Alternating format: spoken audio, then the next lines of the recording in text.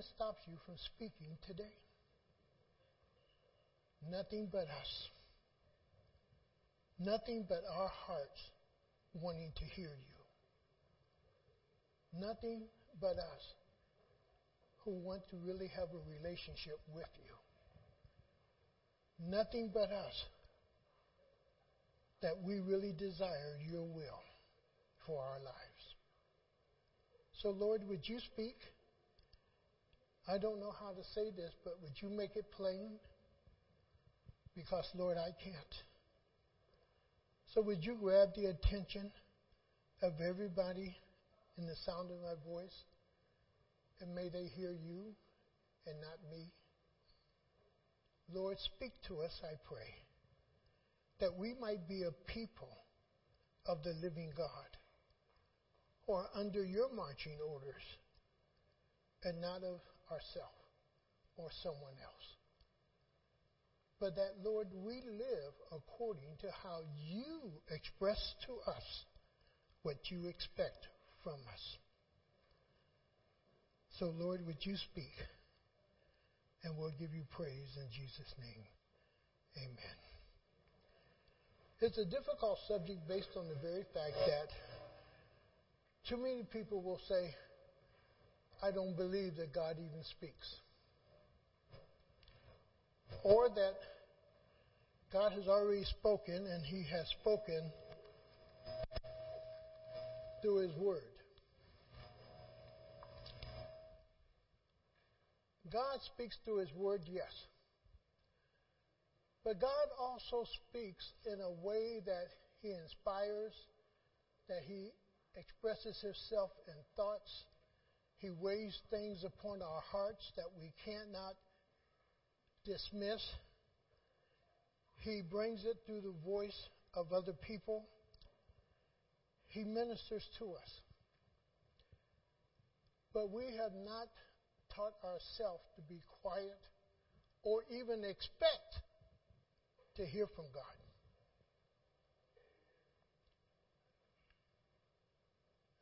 And somehow we think,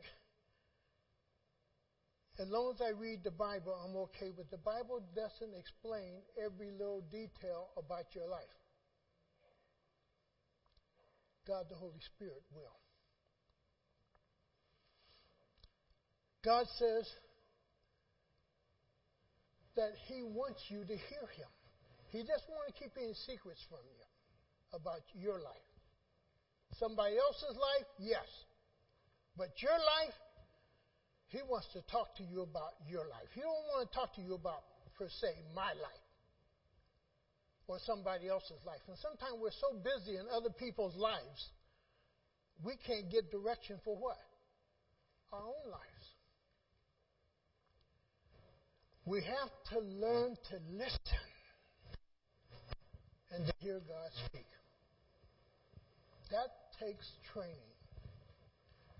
When I first started at Akron General as a chaplain, I thought I was going into the room and I thought I was hearing the patients and the communications that we were having. And Chaplain Lynn Barnett, in charge of the chaplain division down there, he said, Gus, I want you to go to some listening classes. I want you to really learn how to listen to the patient. I want you to hear their fears. I want you to really hear their concern about their upcoming surgery. I want you to hear their questioning if they're going to make it or not. And I took those classes on listening, and it allowed me to step into a patient's room and listen differently than what I was listening before. And I learned that I didn't have to speak as much, but I needed to listen. Oftentimes we call prayer our talking, but our talking to God is telling God what we want more than it is listening. Have you ever been in a conversation with somebody and they're talking so much, every time you try to say something, they just raise the tone a little bit and they take over and finally in your mind you just say, I'm just going to be still. That happens with God. We don't give him a chance to speak to us because we're so busy telling him all of our woes and all of our dissatisfactions of life and all our problems in life and what we want him to do in life for us. And we don't hear him. We don't hear him. How much talking is done is based on the relationship. Is based on the relationship. If you have a close relationship with someone, guess what? You're constantly in communication. My son, boy, he lives down in Myrtle Beach, but at least once or twice a week we're going to talk. He calls or I call, but mostly he does the calling, and we just talk. And he'll call his mom sometime when she's at work and so forth, and they just talk. It's based on the relationship. I have two brothers, one in Texas, one out in California. I haven't spoken to them for a couple of years. Based on the relationship, even though I know they're my siblings. Now, one of them's coming down with dementia, and me and my sister said, we're going to go see him this summer. Why, we can still talk with him. But on my part, I'm saying, aren't you a little late? Aren't you a little late? This is something you should have been, what? Doing. Never think pastors are perfect. They're not. We go through life just like you do. We have our ups and downs. But the communication is based on the relationship of how much you're talking and sharing with each other. And it is with God, based on your relationship and how much you want God to be involved in your life. We'll hug later. How much you want to hear from God is based on your relationship with him. And if you really trust him. If God doesn't speak to his people, how do we trust the Bible? See, if you just read the Bible out of duty, you're not reading it with the expectation of God speaking to you. You're reading it out of duty. This is something I have to do every day, morning or night. I got to read a couple of verses. But you're not expecting God to what? Stop you and speak to you. In the Word, God reveals himself.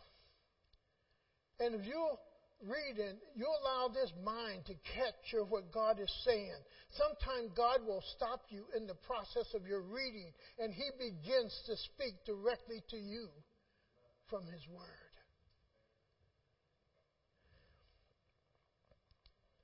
It's the thoughts that go through. And if God doesn't speak to his people, how do we trust the Bible then? And how do we know it's from God? How do you know it's from God? Go to Numbers 23, verse 19. This is how you begin to really know something is of God or not. One of the things Melvin was saying in his class tonight, when he read the verse, when Jesus said, this is for you, that you might believe, in John, was this purpose here. Everything Jesus was doing was accumulating a number of things happening in their life, of the disciples' lives, that they might conclude, because they experienced A, B, C, D, E, F. This is the Son of God. With us, things are happening. We'll talk to God, and he'll get us out of this, and he'll move us out of this situation, and he'll make this a little bit better. But we are a people who quickly forget that God did it because, number one, we don't believe he did it. We don't believe he opened the door. We don't believe he gave me that contact. We don't believe he gave me this or gave me that. Or we don't believe in Therefore, because we don't believe, the communication lines are somewhat shut down. He says in that 23 in verse 19, God is not a man that he should lie. So that's one thing you can take right off your mind. God will never lie to you. He'll never lie to you about your life. And he'll tell you about your life. And he'll never lie to you about it. Secondly, nor a son of man that he should change his mind. I don't care how much you plead with him. What he said, he's not changing his mind. Does he speak and then not act? See, the worst thing for a parent to do is to make a promise to their children and then don't do it. Even me and little Tyler is learning that, aren't we, Tyler? That when Grandpa say no, he means no. And if I tell you I'm going to spank them hands, what do Grandpa do? I spank the hands. Because there's no use me telling you what I'm going to do if you do it again and I don't do it. And he says, if I've said it, I will what? Do it. Because you are a people, and I am one also, who believes so much sometime in luck. When something happens, we say, boy, I'm lucky. It wasn't of God. Oh, no, it's just luck. No, there's no such thing as luck.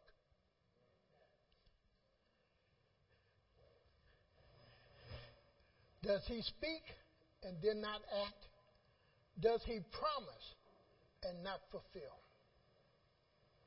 Everything God has said about my life, he has done it. Even in some dreams that I dreamed before it took place, I find myself in India preaching to a group that I dreamed about a few months earlier. You see yourself, and God wants to speak to you. The question again, do you want to hear from him? Do you want to hear from him? Some will tell you they don't trust or believe the Bible to be the Word of God. For many, it is just another book written by man, and that's the excuse of many individuals. Well, I'm over in the park, and I share with the men that I'm just reading the Bible, because sometimes they'll stop and ask, what are you doing? What are you reading? I'm reading the Bible. And we strike up a conversation. Oh, that's just a book written by men. That's just a book to deceive you. God's book is to open our hearts and our minds to him. If I begin to believe this, then I will begin to believe what it says. And if I believe what it says, then God wants to pour more into me. He wants to pour more into us. Now, how would you explain Jeremiah 29:11? Go ahead and turn to it before we go to 1 Samuel 3. Jeremiah 29, and many of you know it, but how would you explain that? Oftentimes, you could say we're taking it out of context, or are we keeping it in context? Jeremiah 29:11. For I know the plans I have for you, declares the Lord. Plans to prosper you and not to harm you. Plans to give you hope and a future. Now, is God speaking just to the nation of Israel? And sometimes we take it and we speak it to who? Individuals.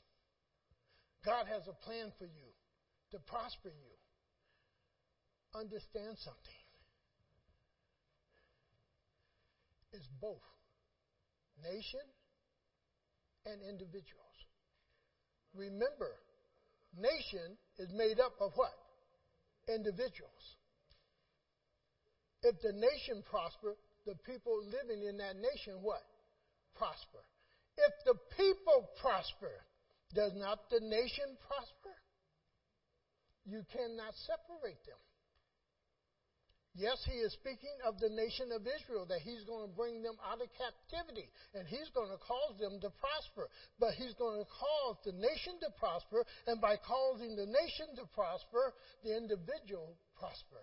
Because America is prosperous, guess what? You and I are prosperous. Roscoe and Roger and those guys that worked at Chrysler, those who drive the buses and so forth, because the nation is prospered, guess what?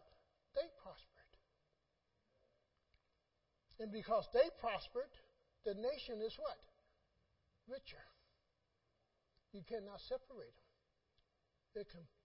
It applies to both. But if God has a plan for your life, and God wants to open up doors for you, how are you to know that unless you can hear God speak? God begins to work in your life and opens up things. Remember one of the questions I asked Big Junior? What is it that God has for you? He got stuck there for a moment. See? But who is to say he shouldn't be a roadway or a yellow? Who is to say he's going to be in one state or two states? Who is to say God won't open up the whole nation for him?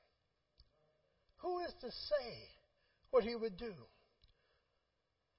Who would say he wouldn't be a Stanley Tam? A Stanley Tam was the man who invented the plastic gas can. And he reverted it in his salary. He said, Lord, I'm going to give you 90% of the business and all my income, and I'm going to live on 10%. And he was a millionaire on 10%. How many of us could be happy on 10%?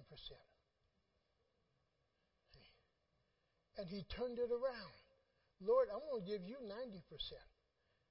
And Stanley Tam, if you read his life story, he built churches all over the world through different organizations in whom he gave money to.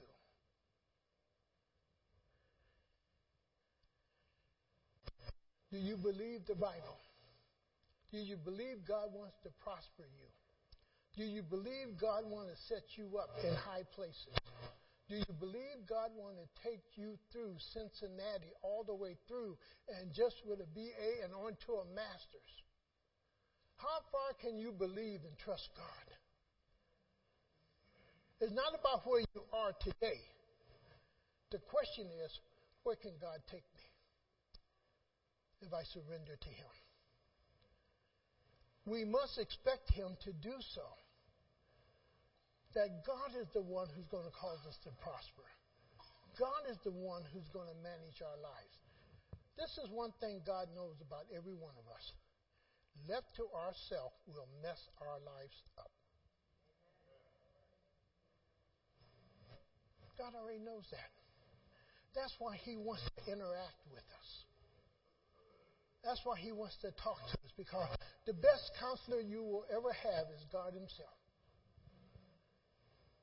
But you have to expect God to speak to you. Then you have to learn how to listen to him. Why? There are many voices in your head. How many of you would recognize your mother's voice? How many of you would recognize your father's voice? My aunt and grandmother, who were very close to us, Aunt Lizzie had a kind of a soft voice. Grandmother had a little rough voice. But we knew each one of their voices. But we also had to distinguish Grandma's voice and Lizzie's voice from Mom's voice. I remember one time telling my kids, you better learn one voice.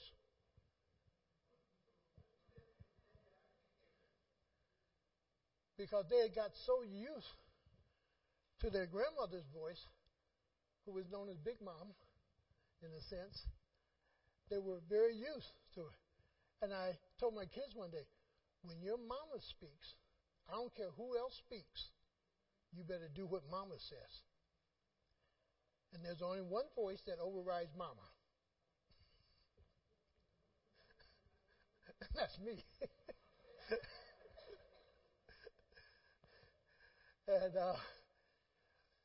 But the whole process was that area of learning the different voices and how you respond to different voices.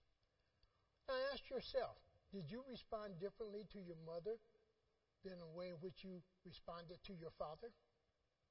Where's James at? He knows because he went flying through the air. See? The whole process, you learn the voice. And when you learn the voice, you respond to that voice. Out of what? Out of habit. Out of habit. You teach yourself.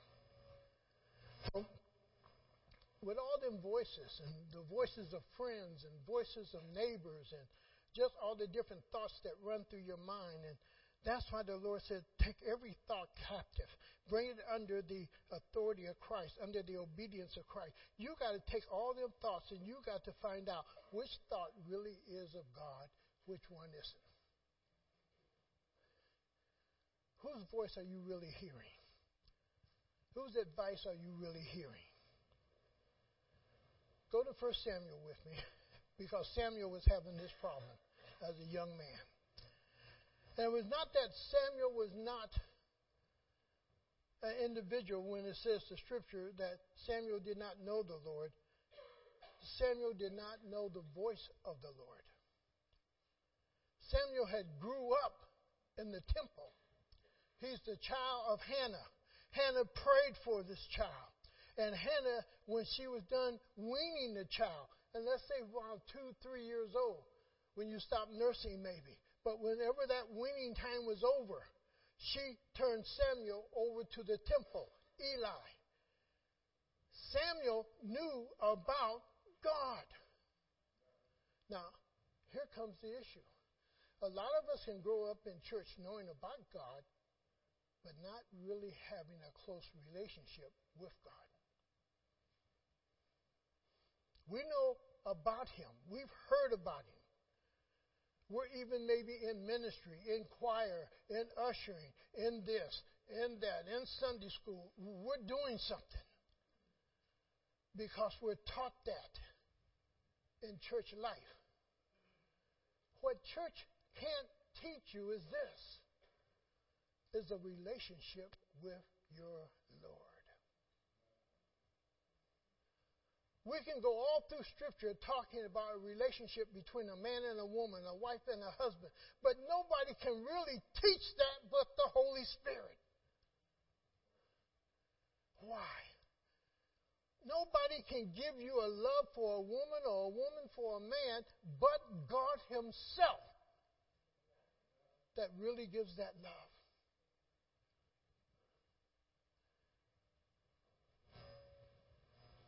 Let's go to 1 Samuel chapter 2. I want you to go to verse 30 because this is a key point here. In verse 30, he says, therefore the Lord, the God of Israel, declared, I promised. I promise. Remember what we just read in Numbers? If God promised, if God said it, won't He do it? Now I want you to check, does He do that in the life of Eli? Does He do it in the life of Eli? Yes, He does.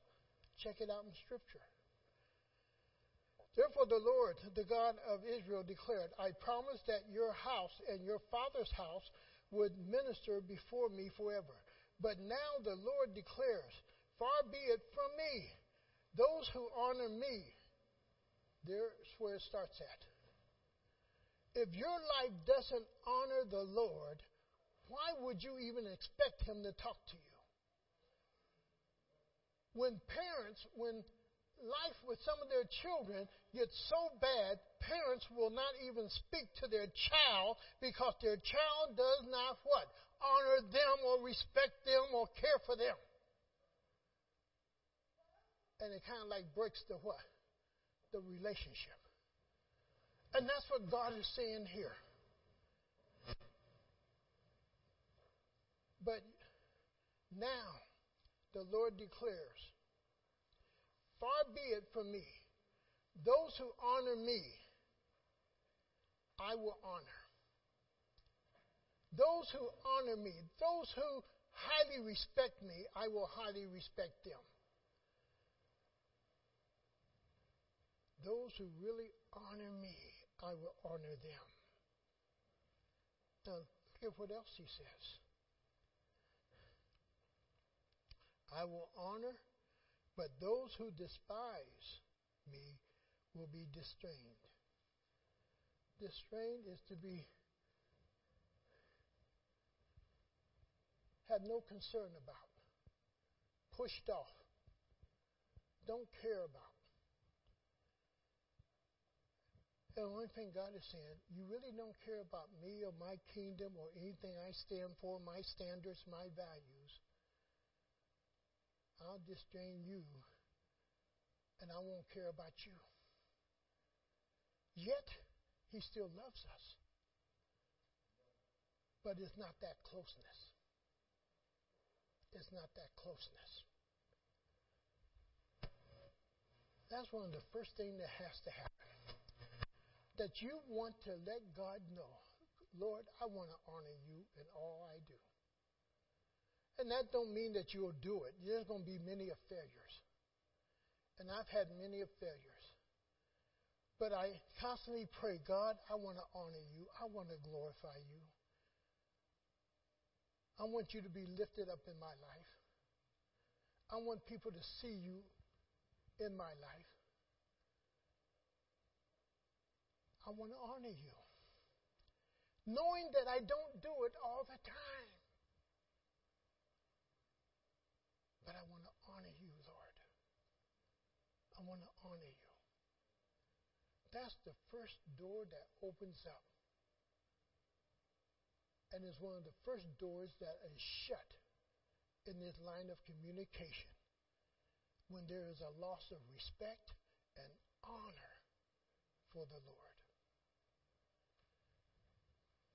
In 1 Samuel chapter 3 and verse 1, the boy Samuel ministered before the Lord under Eli. Samuel is ministering. Who is he ministering to? Eli. Why? Eli is losing his sight. It says in verse 2, one night Eli, whose eyes were becoming so weak that he could barely see, he's ministering to Eli. He's helping Eli, in a sense, do his ministry because Eli doesn't see the way he once was able to see. He needs help. And Samuel's helping. But Samuel's been there from the age 3 or 4 years old, there in the temple, ministering with Eli. So it's not that Samuel doesn't know about God, but he's never heard God's voice. But he does know Eli's voice. And out of habit, he responds when he hears his name called.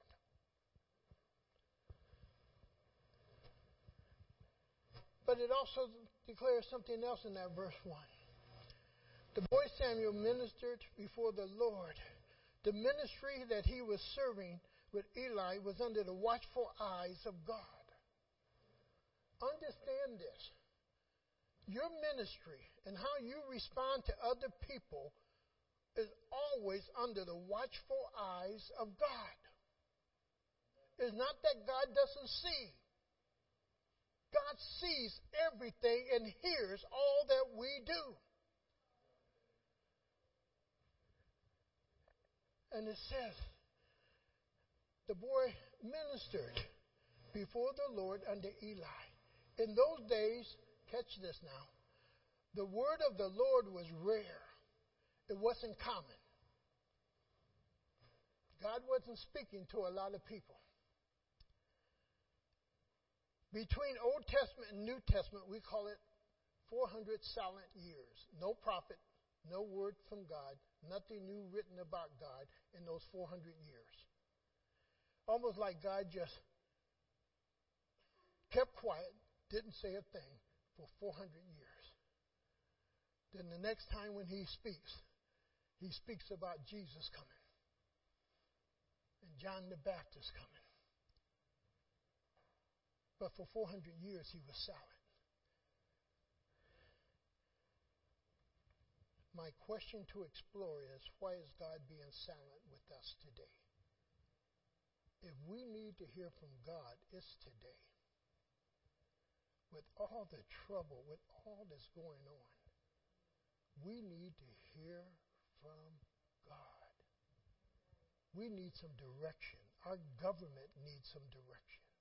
People in leadership need direction. Our homes are broken up. They need some direction. Why? Why is God so silent? And he said it is very rare. It is uncommon. It is something that wasn't heard of much. And then he says visions also. So God wasn't very active. The word of the Lord was rare, and there were not many visions.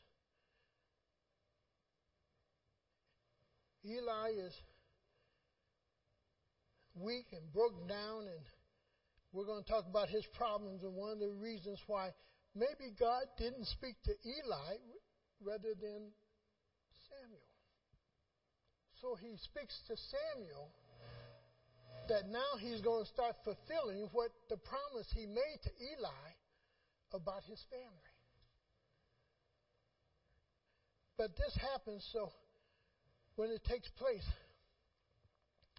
it says in verse 3, the lamp of God had not yet gone out. If you look in commentaries, and oftentimes they will revert you over to Leviticus 6, 12, and 13, but the fire there is the sacrificial fire, not the candle lights that lit the temple. And we know that history and so forth, that those candle lights, that they were put out at the crack of dawn, at the beginning of dawn. So could he have been speaking here that the lamps have not gone out yet, meaning that it's still dark, dawn hasn't broken? Or does it mean, and I want to be clear on this, I believe it's the light of God in Eli's life. Remember what Jesus says? He is the light of the world. He is the light in every man. And what God is saying to us, the light, even though the sin that is there, even though that what has taken place, the light's not out. And sometime in our life, sin can so cloud our lives, other people can't still see what? The light, but God can. That light is there. That light is there. And God is saying, I believe about Eli, the light is still there. And we're going to see it later on in this chapter. And he goes on and he says, the lamp of God had not yet gone out, and Samuel was lying down in the temple of the Lord, where the ark of God was.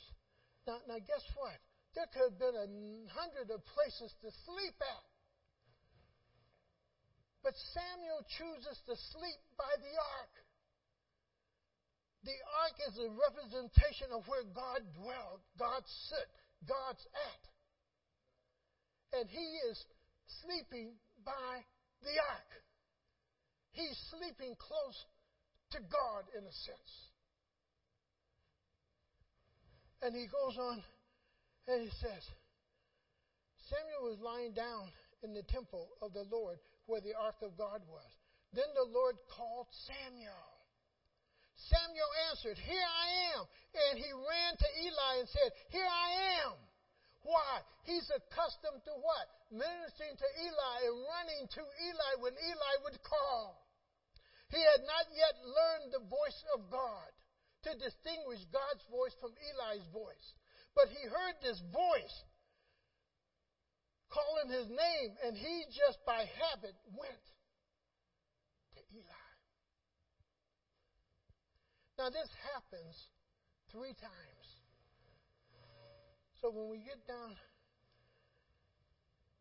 into verse 8, the Lord called Samuel a 3rd time. And Samuel got up and went to Eli and said, "Here I am. You called me." Now this is the 3rd time this has happened. Now, look at the rest of this verse. Then Eli realized that the Lord was calling the boy.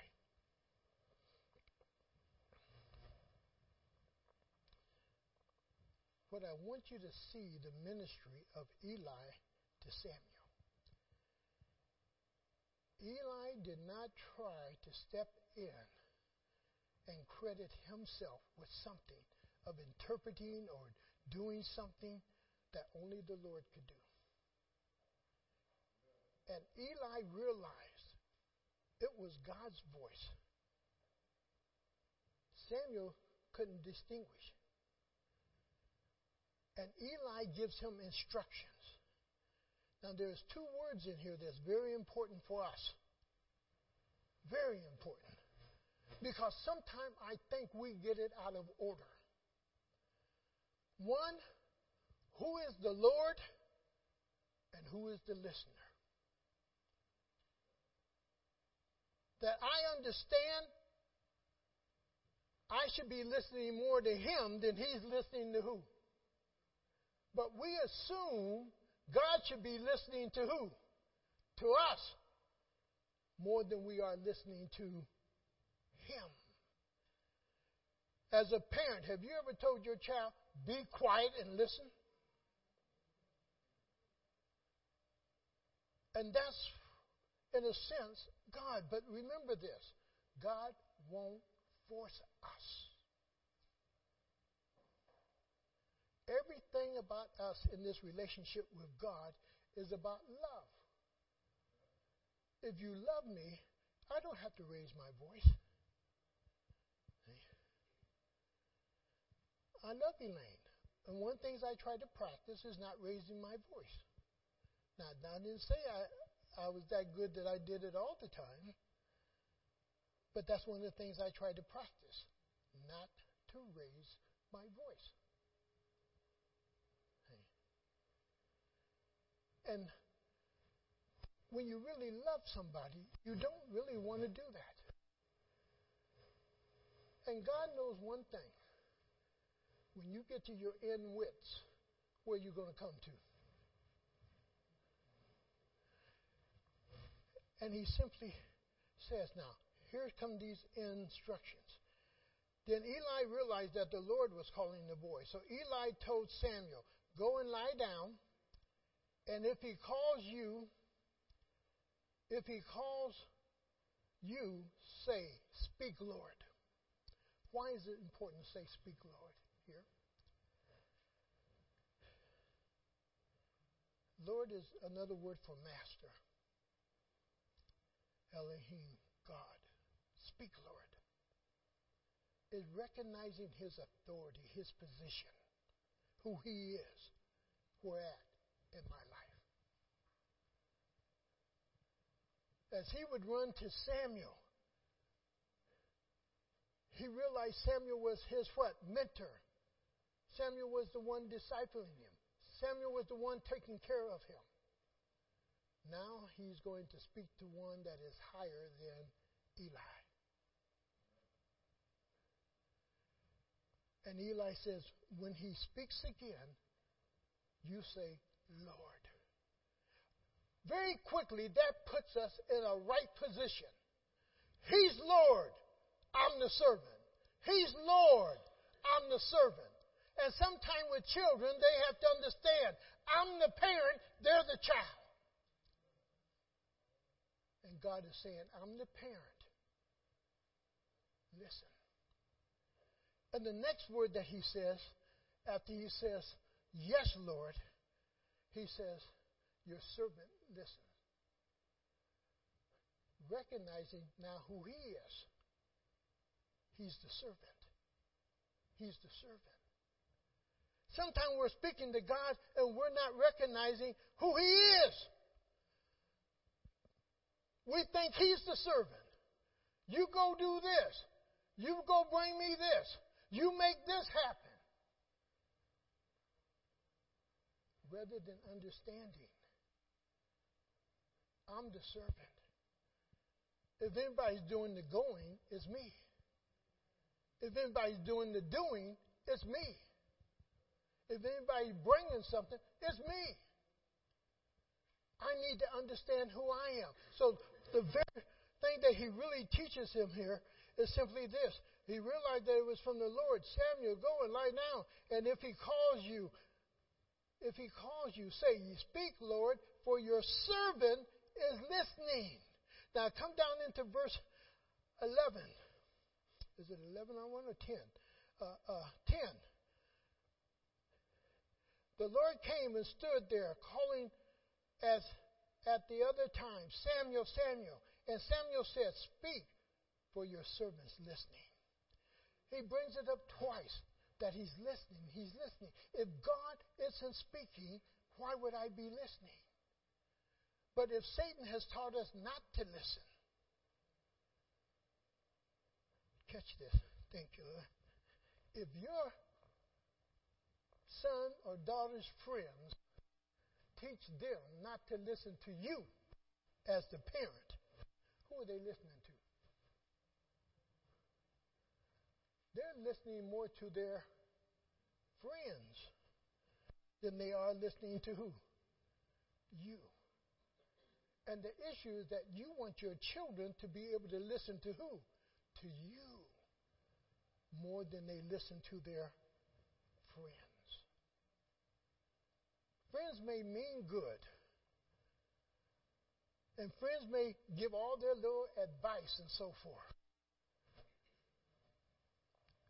But the advice of parents come out of love and real care. Not out of friendship, but out of real concern. That they speak truth into your life. When God speaks to us, He's speaking truth into our lives. And He wants us to know Him. And He says, you say, your servant's listening. I'm the servant. I'm listening. Hey, God, you listening to me? I made this request the other day. It hasn't happened yet. Are you on your job? We take the wrong attitude towards Him. And our attitude ought to be, Lord, your servant is listening. What is it you would have these hands to do? Lord, your servant is listening. What would you have me to say? Lord, your servant is listening. Where would you have me to go? Lord, your servant is listening. See, we don't oftentimes pray that way. We're praying, Lord, fix this. Lord, do this. Lord, take care of this for me. Lord, this is the problem. Lord, God's waiting for some of us to surrender ourselves to Him. Forgetting everything else. Surrender to Him and be willing to do what He would have you to do, even though it may be painful or hurtful to you, that you're willing to do it. Now, I want you to come on down with me a little bit further. And I want you to pick up with me in verse 12. At that time, I will carry out against Eli everything I spoke against his family from beginning to end. Now, he's telling that to Samuel. Not to Eli, but to Samuel. So why not tell Eli rather than Samuel? For I told him that I would judge his family forever because of the sin he knew about. His sons made themselves contemptible, and he fell to what restrain them or correct them. That he just allowed them to happen, and his sons were priests. And Eli, being the head, he did nothing. Even for parents, sometimes we see our children in sin and doing wrong, and we what? Say nothing. You can't make them do after a certain age, but you can certainly tell them. But we're saying nothing. And God says, I'm going to punish him because he did nothing. So in verse 14, he said, therefore I swore to the house of Eli, the guilt of Eli's house will never be atoned for and never be forgiven. Why wouldn't it be forgiven? Because Eli, as a priest, was an example to the people, and he allowed his sons to rape young girls in the temple, to commit adultery in the temple, to do all foul things in the temple. And God said, I will not forgive him for that.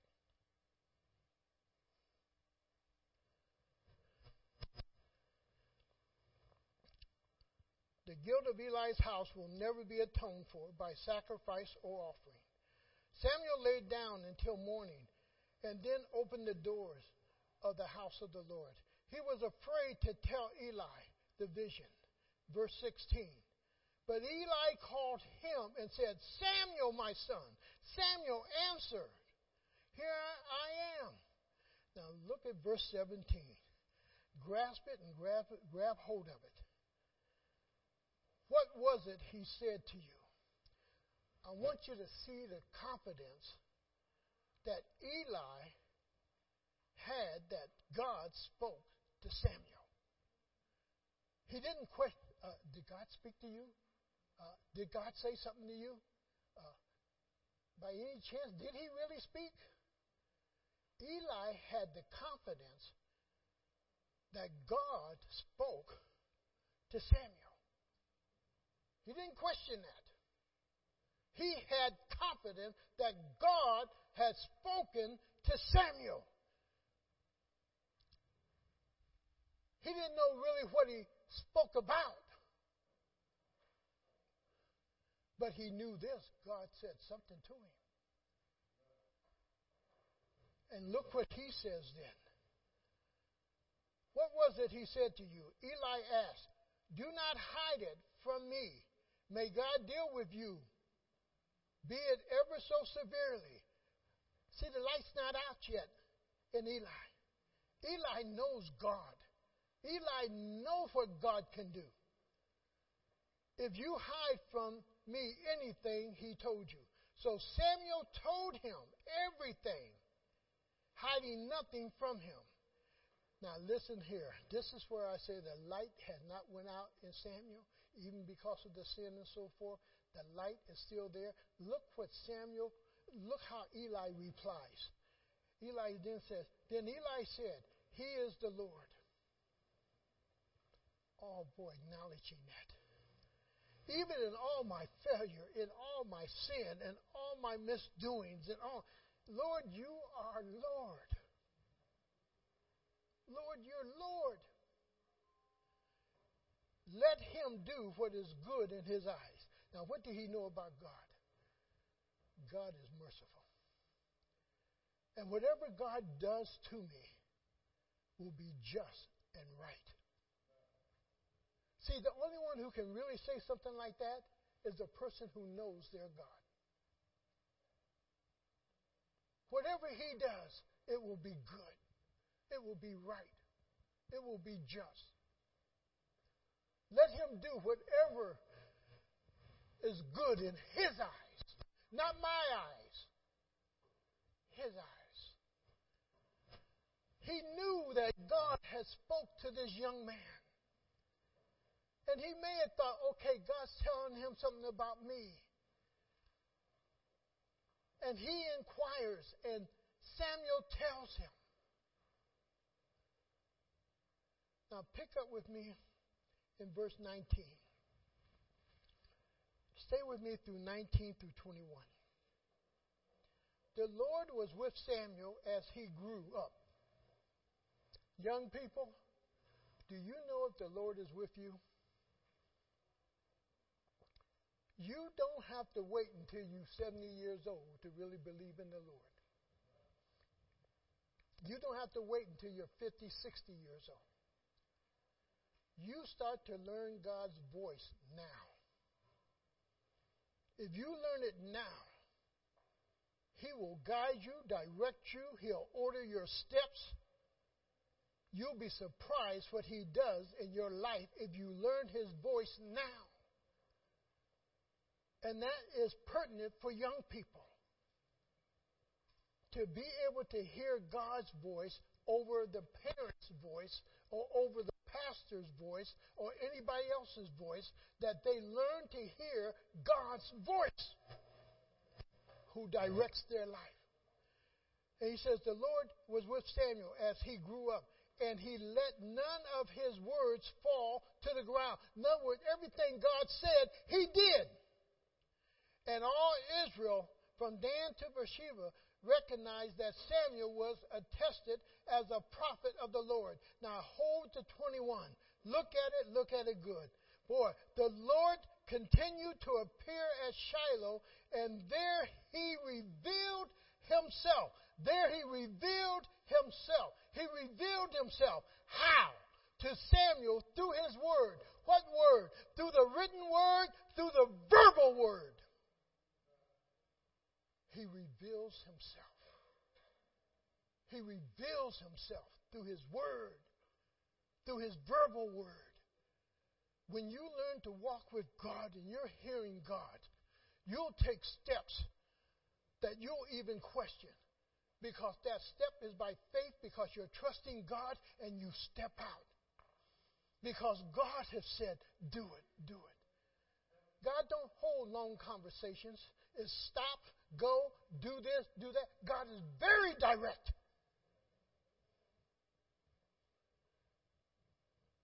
And He'll direct you. And He'll say yes or He'll say no. And God follows His own counsel. Let your word be yea or nay. So sometimes it's going to say no. Sometimes it's going to be yes. Sometimes it's going to be do this. When Faith came to me and said, Dad, what do I do about this teaching thing? Well, you and the Lord got to figure that out.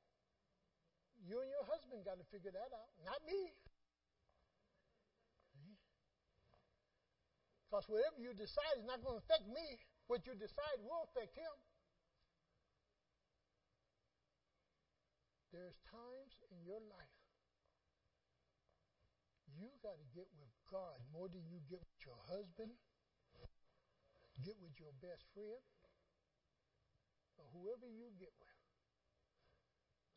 You got to get with God. Put it before Him. And really allow Him to know, Lord, I want to hear from you. I want to hear from you. Then sharpen your ears to hear. Whether He speaks to you through a normal conversation of people that you hear your answer, whether it be through somebody just direct who you're speaking to, or whether it be that God impresses it upon your heart or runs it through your thought mind and that's God. That's God. Always, though, when you hear God, understand this. He'll never tell you something contrary to His word. So your word, His word is always His checkbook. You're on safe ground when you stay in tune with His word. Learn, practice, listening to God. Now, I'm not telling you, don't ask God for things. He's already told us in Scripture. You can come and ask Him what? Anything. We do so much asking, though, that we don't listen. And all I'm I'm saying is also learn to listen. Why? He cares about you. He loves you more than anybody else will ever love you. And he wants to speak truth into your life. And he'll do it if you allow him. If you allow him. We're the ones who stop hearing. God wants to speak. Do you want to hear? Father, either you are this mystical God or far off from us and don't care about our lives from day to day. You could care less if we fall down, if we thrive, if we hurt, if we're in pain, or if this is happening to us. You could care less if you're a God who is a far, far, far off from us. But Scripture says you are a God that's only a breath away. You are a God that is very near. You are a God that is our ever-present helper. You are a God that loves us and concerned about us and wants to speak into our lives that we can know. That we can know. That we can know we're following your will. We're in the center of your will. We're living the way you want us to live. We're speaking the way you want us to speak. We're going where you want us to go. We are your people who are called to honor you. We are your people who are called to glorify you. We are your people who are called to make sacrifices for you. We are your people. Let us not be nothing less than a people who honor you and glorify you. Consecrate us. Sanctify us. Anoint us anew. Minister to us. Let us hear from you afresh. And Lord, we'll give you praise. We'll give you glory. In Jesus' name, amen.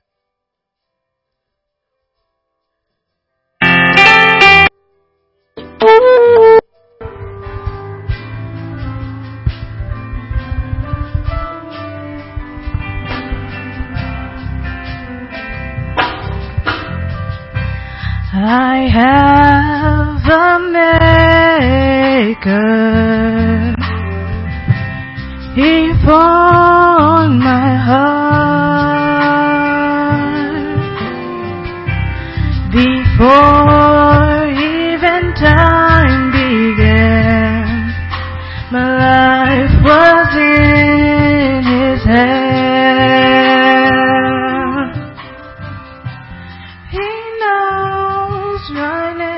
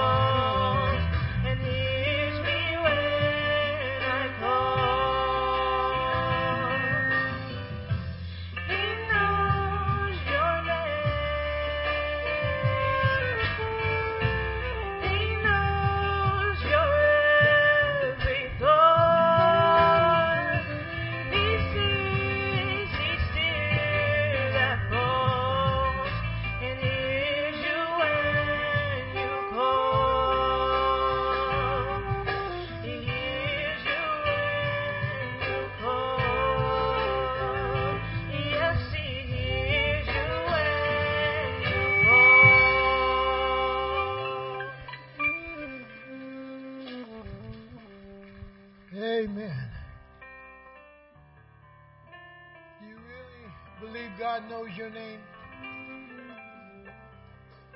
He knows your name. He knows your address. He knows where you live. A dinner and a dialogue. Oh, let's see if we can support him some. He's speaking Wednesday at St. George Fellowship Church. It's going to be from 5:40. Doors open. Dinner at 6 o'clock. And if they just want to come from the dialogue, what would be a good time for them to show up? For the dialogue, come about, come about 7. Okay. If you want to be part of the dialogue, he says 7.